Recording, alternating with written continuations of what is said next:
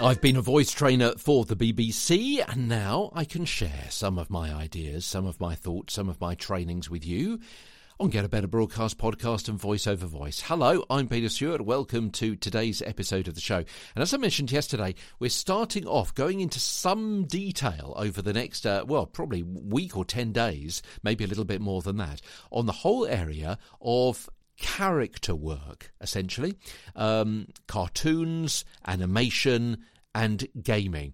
Not necessarily voiceover, but voice acting. So we'll touch on what the difference is between those as we continue over the next several days. So characters in animations, cartoons and games. So let's give you a little bit more kind of detail on this. It's when your character you develop a voice for is heard but not seen. For example, I mentioned a few of them there. Cartoons, animations, anime as well. Yeah? Feature films. Games.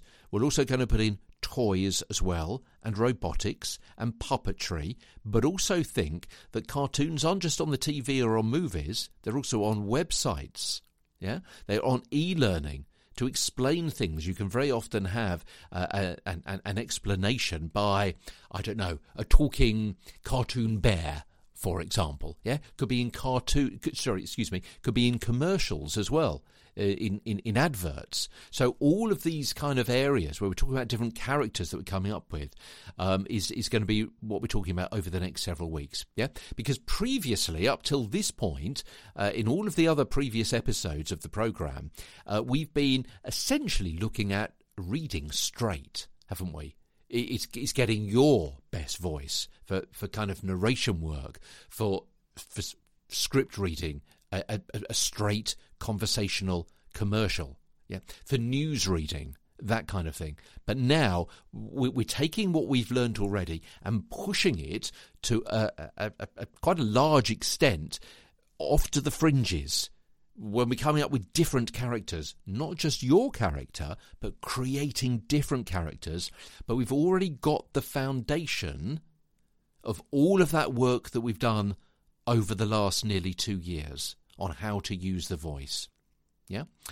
So in this section, I'm not going to be talking, I've just called it voice acting, but I'm not going to be looking at straight voice acting, you know, like in a drama serial, like the BBC's continuing drama or soap opera, The Archers, which is incidentally the world's longest running soap opera. So we're not going to be looking at that kind of straight acting or the increasing number of stories dramatised in podcasts, but concentrating on the more extreme characters in formats like the cartoons and the anime and the robotics and the puppetry and that kind of thing. And there's an increasing number of outlets for character voices in animation and games, but it takes more than, it's more than putting on a funny voice or mimicking someone you know to be successful in this particular genre. It's because you've really got to work with other elements which are often pre-decided before you've even been cast, let alone had your voice recorded. There's little room for improvisation. You've got to fit your voice with the script, the character of the role that you're given to play, and also that character's interaction with all of the other characters. But first and foremost, you need to find the right sound that embodies the character you've been asked to play, and then act out their story with your disembodied voice.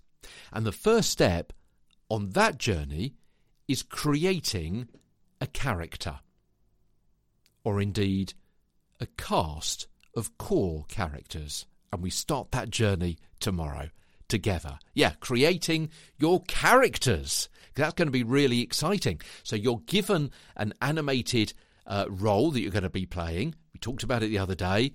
A bossy bear. Yeah, a bossy bear. How do you come up with a voice for your bossy bear? Yeah, or your know-all owl, or your dragon, or, well, anything else you can think of. A witch, a snob, a down and out, a mum, a reckless student.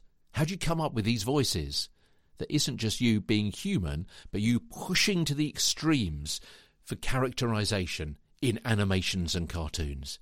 We'll talk about it tomorrow as Get a Better Broadcast podcast and Voice Over Voice continues. From London, I'm Peter Stewart.